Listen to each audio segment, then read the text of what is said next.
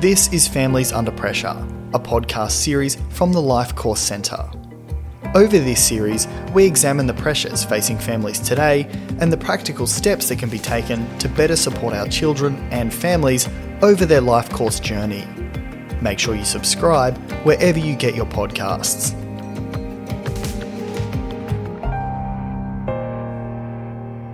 Hello and welcome to Families Under Pressure. I'm Professor Matt Sanders from the University of Queensland and a Chief Investigator in the Life Course Centre. This has been a really great series so far. In each episode we get to talk to key research leaders across the Life Course Centre about their specific research focus and how their areas of research feed into the Life Course perspective to tackle social disadvantage. What I've really liked about it so far is how we've showcased the true multidisciplinary nature of the centre and the collaboration that brings people together across these different disciplines into a shared focus on assisting families who need extra help. In this episode, our guest is Professor Guyon Kalb, a Life Course Centre Chief Investigator from the Melbourne Institute of Applied Economic and Social Research at the University of Melbourne. Guyon's research is really interesting, and the main field is applied microeconomics and includes labour supply issues, in particular female labour supply, and also the impact of factors such as childcare and parental activities on child development and health. Guyon leads the Life Course Centre's Melbourne node, and she's been involved in several major research projects providing evidence for policymakers, including a number of evaluation studies, such as the evaluation of Australia's paid parental leave scheme. It's great to have you with us today, Guyon. Thanks so much for inviting me, Matt. It's really nice to be here today. I'm looking forward to our chat. Terrific. Well, let's start off by introducing how your research and the work of the Melbourne Institute of Applied Economic and Social Research fits in with the Life Course Centre. So, the Melbourne Institute is at the forefront of longitudinal survey data in Australia, and in that sense, studies across the Life Course are really close to its research agenda. So, a major data set that perhaps a lot of people might have heard about is the Household Income and Labour Dynamics in Australia, or the HILDA survey. It's a survey that's been designed and managed by staff at the Melbourne Institute. So Professor Mark Wooden is the director of this survey, and there's a whole team of people that are located in the Melbourne Institute at the University of Melbourne that are working on this survey, that are designing the questionnaire, that are dealing with the data when it comes in, cleaning it up, making it ready for the many researchers in Australia to work with it, including many people at the Melbourne Institute. So it's one of those data sets that I think nearly every person that works at the Melbourne Institute has done some research with, and it's a really great resource. And I think the Life Course Centre benefits a lot from this survey because it really looks at the whole household. So this includes the adults in the household, but also the children from when they are aged 15. And so it's a really rich resource to see what's happening to people as they move through their lives. I understand the Institute is also involved in the Taking the Pulse of the Nation survey. Tell us a little bit about that. Yeah, so that's quite a different type of survey. So that's something that was developed at the start of the COVID pandemic in March last year. So we already had a survey which was really meant to look at consumer confidence, which was held once a month and was a collaboration with Westpac Australia, and basically looked at how people viewed the economic circumstances for them. What they've done is use this survey as a basis to add on questions that related directly to the COVID situation in Australia.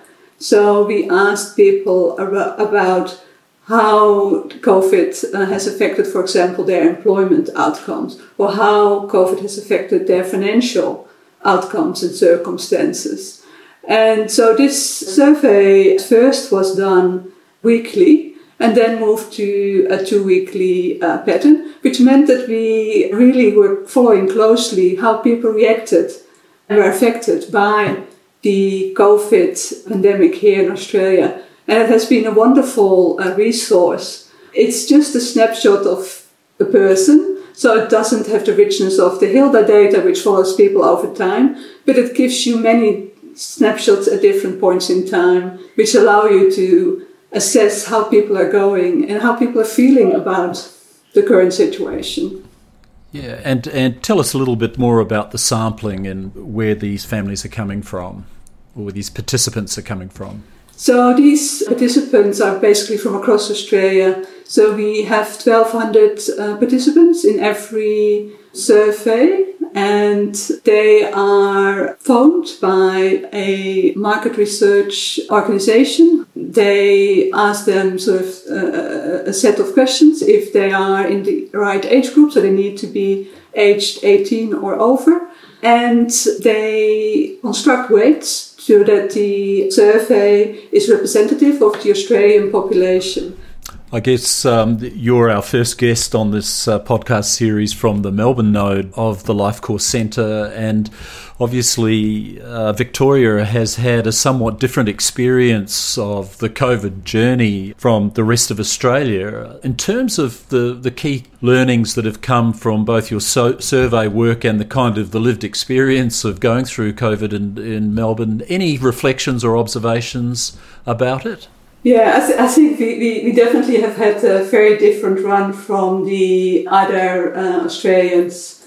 So I think the second lockdown was a very long period of time where we weren't able to basically move outside of our own suburbs. So I think it was probably even more strict than the first lockdown. And I think a lot of people felt quite isolated as a result.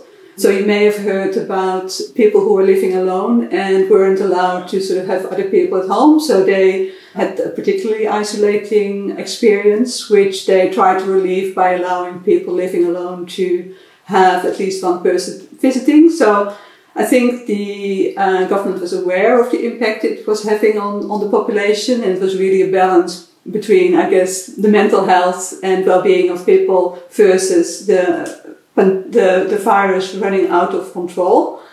Just going back to the Taking the Pulse survey of the nation, are there any particular learnings or findings from that work that you'd like to draw to our attention? Yes, so we one of the things we did fairly late last year was to actually look at the experiences from people in Melbourne, Victoria versus the other states, and looking at the, first of all, experiences of unemployment or underemployment. So a lot of people might not have lost a job, but they had reduced hours compared to what they had before COVID. And we asked about that particularly. So we asked them whether they had experienced reduced hours as a result of COVID. So one of the things that we found was women were affected by COVID in terms of higher unemployment to a larger extent than men. And this was true for the whole of Australia at the start of the pandemic, where everyone in Australia was sort of affected in a similar way. What we found was that at the end of last year, in the other states, a lot of people had recovered employment and the situation was much less dire than at the start. But in Melbourne, Victoria, they were still at a very low employment level compared to the other states. And what was very striking in that was that women again were the ones that were suffering the most. So it seemed like whenever the pandemic had an employment effect, the women were affected more than men. And when the recovery sets in, women recovered to a large extent than men, but they were still worse off than men.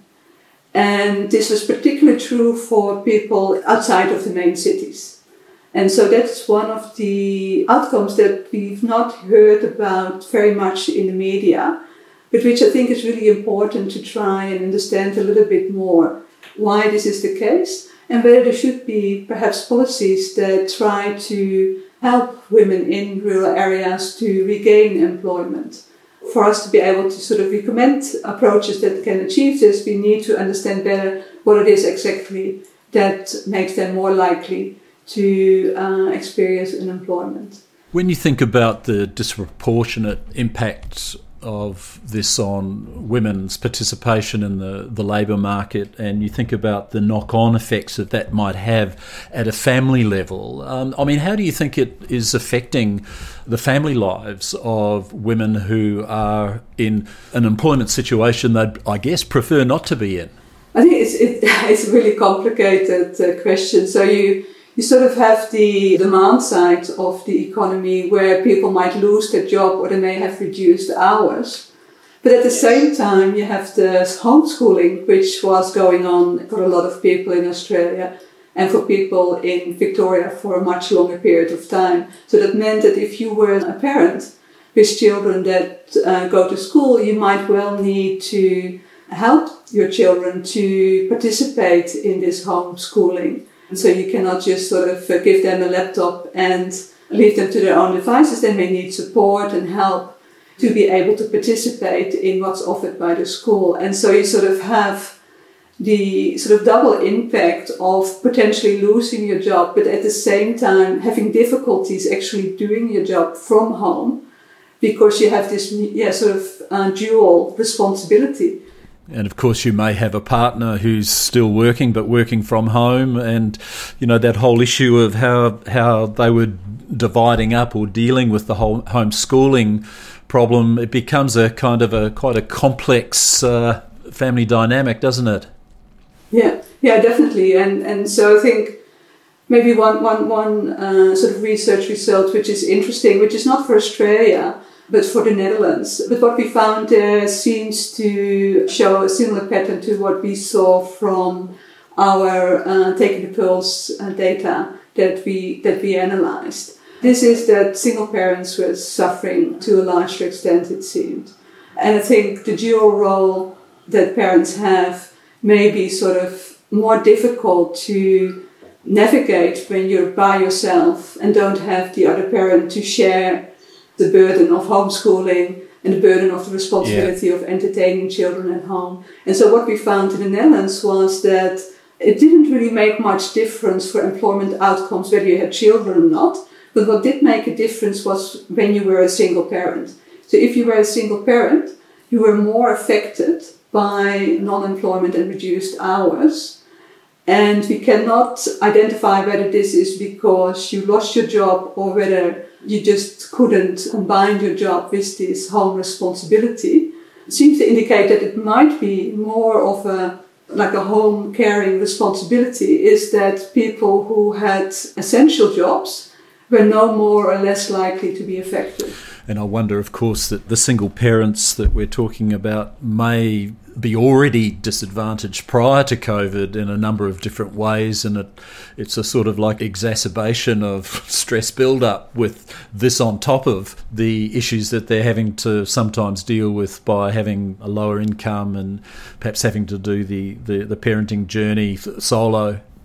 Yeah, I think that's definitely true. So we did try to sort of control for a lot of that, but it's definitely true that there is sort of, it's not just the COVID that arrives that's making it difficult, it's the fact that they may be on lower incomes, which means that it's more difficult to get additional support. So if you have high income, you can probably buy sort of some services that may make your life a little bit easier, but when you're on a lower income, you don't really have that relief for your caring roles to sort of make life more doable for you. So I think that's definitely an issue, and I think that's something that we see with childcare, for example, as well, where it's the single parents who may struggle the most to actually afford formal childcare due to the cost and sort of sometimes the lack of flexibility in hours that they can gain. Single parents don't have that support at home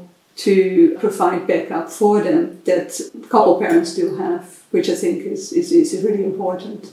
We've been talking quite a lot about single parents and women being significantly disadvantaged to a greater degree by loss of employment and being slower in a recovery period to regain employment. And I'm thinking that, there's a whole variety of responses that the government and the communities have been looking to do to turn the situation around so that people are not being really adversely affected permanently in terms of their well-being and mental health and that kind of thing. But I was just wondering, as an economist, when you're sort of reflecting on this whole situation and you start thinking about, well, what would make the greatest difference? What things, from your perspective, do you think should be done? That perhaps the things that are good that are being done, and the things that, if you were able to advise government on what could be done differently, you would want to emphasise? Yes, I think one of the things that's probably really important is to ensure that the childcare is affordable, and that workplaces react relatively flexibly to parents at this point in time, because one of the things that you hear about a lot is that the childcares are obviously very cautious, and rightfully so that if your child has a sniffle, they would be much more likely to have to stay at home than they may have been in the past. And so that means that it can be very challenging for parents to continue working. And so childcare is one component that's really important, I think, to keep parents connected to the labour market. The other part, I think, is really the type of employment that particularly women may be in. So I think the impact that we see, for example, in the more rural areas for women, they are likely to be connected to particular industries. I haven't been able to look into this into detail, but I think this is one area that we should look into more deeply and try to determine, is it just tourism? Is it just services? What types of jobs have been lost in rural areas? And is there anything we can do to make that come back? Because we would have expected this to improve in line with perhaps the improvements we've seen in the metropolitan areas and the improvements we've seen for men. So there is a particular reason that women haven't recovered to the same extent, and trying to understand that and then see whether there's a particular targeted policy that could do something about that, especially after March this year when JobKeeper will be finished. And I think people are looking at that date with trepidation, because there is a large part of the economy that's not ready to return independently of the government support. Understanding which industries are most affected, whether there is something we can do to either generate a different type of jobs or to support them so that they remain viable for the period of time that it takes to actually return to a more normal situation. Because I think a lot of people don't feel confident to travel, for example, when you know that the border can be locked basically within a day. And so I think there's still a lot of issues that need to be worked through, and that we need to design policies around so that the economy can start to recover, I guess, more generally. With respect to employment in regional areas, my understanding was that there's a lot more domestic tourism taking place within Australia, and particularly within states. And how has that not led to either a maintenance or an increase in employment for workers in those industries if there's not been a huge drop-off? Yeah, no, that's my understanding as well, and it definitely wasn't easy to book anything over the holidays this year in Victoria, and I'm sure in the other states it was the same. And so that's one of the parts that surprises me. So in Victoria, we were still in lockdown when I sort of did this analysis, but the other states had started to recover, and I know that a lot of people were traveling because they had been locked up and they were keen to go out of their usual environment to see the state that they lived in. And so the fact that women in rural areas remained at such higher unemployment compared to where they were before is a little bit puzzling to me, and that's why I think we do need to look into that more deeply. So I had expected that to recover perhaps to a similar extent as the men in the rural areas and the men and women in metropolitan areas. And the data tells us it hasn't. I don't fully understand why. And so I think that's one part where we really need to know more about the types of jobs that haven't bounced back, like most of the jobs seem to have. And the government is clearly saying that things are getting better, and it's true. I mean, things are getting better, but there are these pockets where the improvement hasn't been to the same level. And I think that's where we really need, like if we want to provide support, I think that's where we need to provide support. And so that whatever pre-existing disadvantage is not magnified further. Look, I wonder if I could just sort of change the topic slightly for a moment and just reflect upon the way in which families are being affected in terms of their kind of everyday living. When the community's been through such a kind of stressful time as COVID, and it's impacted not only on employment but people's mental health and well-being, and a lot of people have felt their relationships have been certainly influenced or impacted in one way or another. I'm just wondering, from your perspective, I mean, how important do you think it is in terms of influencing the life course outcomes of children that families still continue to function well? When parents are not coping and they're becoming miserable and depressed and overwhelmed, it can impact their things like just how consistent they are, how available they are emotionally to their children. And I'm just wondering, from your thinking about the impact of COVID, how important do you think these sort of family relationships are to how we get through this? I think they are really crucial. And I think one of the things that the Taking the Pulse of the Nation survey has found, and this is not research I've done myself with colleagues of myself at the Melbourne Institute, they found that parents suffered the most mental stress from all groups. And so they seem to have been affected mentally to a really large extent by the COVID crisis. Both mothers and fathers, or was it mainly with mothers that this No, was so being looked at? the interesting thing was it was actually more fathers, it seemed. It didn't really matter whether they had lost employment or not. So even fathers who remained employed, they were much more stressed in the period when COVID was striking compared to similar families using some of the HILDA data that we have. So we could actually look at comparable families and look at the situation last year and then compare that to 2 years ago. And so what we find there is that mothers are usually more stressed than fathers, but the COVID pandemic seemed to have affected fathers in particular. I wonder whether that's partly because fathers have been finding themselves, if they're having to work from home, in a very different situation of trying to work, but also realising if homeschooling was going on, they were kind of expected to do some heavy lifting as well, and not just solely have it reliant on someone else. I mean, obviously there are many dads who are very actively involved in raising their children, but still there's a much higher burden of responsibility in most families for women in the parenting role. When it comes down to thinking about the family relationships, and you know, when people don't get a break from each other, they're living in close quarters for a considerable period of time, this can clearly have an impact. Yeah, that's an area I must admit I don't really know much about. So I've done a little bit of research on social support, but not so much on the conflict side of things.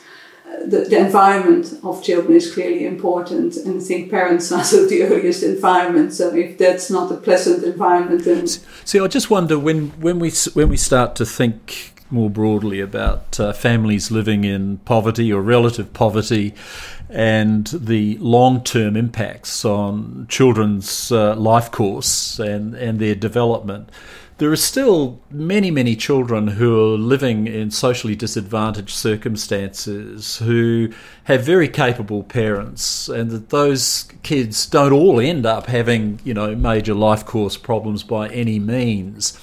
And I'm just wondering, when you think about the impact of poverty and disadvantage, its impact that has been exacerbated by COVID, do you have any thoughts on the factors that might moderate the impact on poverty on life course outcomes? Other things that, you know, because the great temptation is to assume that if people are living in significant financial disadvantage, their kids are almost certainly going to be adversely affected, but that's not necessarily the case, is it? No, it's just one aspect. It's just that it comes together with other disadvantages in many cases. So I think a lot of the sort of recent research is really looking at sort of the multiple disadvantages. So having low income per se is not necessarily detrimental to children's outcomes. If you have supportive parents who take care of you, who do things with you, who talk to you, and are really an important part of your life and are really keen for you to do well, who sort of push you to some extent, there's no reason that those children are not going to do well with the right support. So I think if the government puts in place schooling that's affordable, childcare that's affordable, and sort of makes sure there's a good environment for them, those children will do fine. But it's when the when there's sort of lots of different factors that come together. It's interesting that, isn't it, that if you think about growing up in a healthy, loving home with parents who've got the kind of capabilities that they need to promote children's development, you can be relatively poor and multiply disadvantaged, and those relationships become protective factors to mitigate the adverse effects of other forms of adversity, even when they're combined. And what I really wonder is that when you think about the relative emphasis that's provided in helping the community kind of overcome the adverse effects of COVID, it's almost as though we really have to take not just sort of economic policies and the way in which we support families into account, but also thinking about it from a capability development perspective, that children and their families are going through this unique and challenging set of experiences right now, and that there's a silver lining to some of this, and that, you know, if you think about our history of having gone through wars and, you know, world wars and natural disasters and depressions and so on, not everyone is adversely affected by it, and there are some who actually derive positive benefit. I'm just wondering whether you feel that in order to resolve this, we truly need a kind of balanced policy framework across these multiple domains of things that influence people's functioning, and not just be too narrow in our focus. It's not just money, it's also other support that's important. Policies that can help families, for example, to combine work and family can be really important. And so I think one of the things that has come out perhaps of the COVID pandemic is the ability of workers to work from home. So I think what it has shown is that for a lot of occupations, people are close to equally productive at home as they would be in the office. And I think that's been something that perhaps a lot of employers hadn't expected. So I think it's probably true to say that a lot of employers weren't too keen on people working from home on a regular basis. But if there's one thing that this pandemic has shown is that a lot of work continued to go on while being done from home. And so one thing that I'm really curious to see is whether the opportunities for people to work from home, at least on a part-time basis, will improve, and whether that might sort of be one way where parents, but also other carers, may be better able to combine sort of their working life with the other things that they need to do in their lives. And so that can be caring for children, but could also be caring for older parents or for other family that may need some attention. And where it can be easier to do this when you don't have to always be in the office for your work, but where you can sort of say, okay, I work from 8 to 5, but I sort of take this hour in between to do this thing with my child, or to sort of go to my parents and do some shopping for them, or something along those lines. And I think that could improve the quality of life for a lot of people. I think we have to also recognise that there is a lot of people out there working from home who have Zoom fatigue and are really desperate for in-person contact, at least more frequent than it is in the moment. But I agree. I think going into the future, we're going to have many more people having these blended ways of working, and it's going to potentially have a really valuable impact on family life. I wonder, just thinking about key takeaway messages, if you were advising government and you were saying, look, these are the really big ticket items that could make a big difference, what would you recommend? So one of the things that I think could be improved in Australia particularly is the support that's available to young families. So one of the things that I feel is perhaps lacking here is the level of support when people are starting a family. So I think one really great step forward has been the paid parental leave scheme that's been available for all families, which has really opened up, I think, the opportunity for a lot of families to take more leave around the time of their children's birth. And I think that's been really important to keep particularly women connected to the labour market, which I think is important when you're thinking of the life course. So I think that what happens often is that having children may have these really long-term impacts, particularly for women. If you can give people support around the time that they have children and that they are perhaps not as financially affluent and basically need a lot of time at home with their family, if at that point in time we could provide more support so that they can afford to use childcare, to keep connected to the labour force, to make sure that they can keep the type of job that they had before, that they don't feel they need to move to a job perhaps with fewer responsibilities because the combination of work and family is just too hard otherwise. I think if we can sort of provide that support at that point in time where life can be sometimes really difficult for people, we might reap sort of long-term benefits in terms of more women keeping connected to the labour force and being less likely to become dependent on income support if, for example, divorce or widowhood sort of occurs later in their lives. At the same time, providing this support will also help children. So I think when parents are supported, as you were sort of saying earlier, if parents are supported, they will feel better capable of looking after children, they will be mentally stronger, and I think that will benefit the children's development, as well as having good childcare available for all children can also provide a more equal starting point for children in their lives so that they don't start at a disadvantage when they, for example, go to school.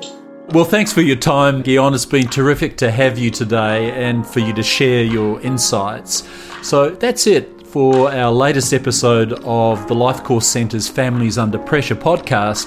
I'm Professor Matt Sanders. Look out for more episodes coming soon. I hope you can tune in then.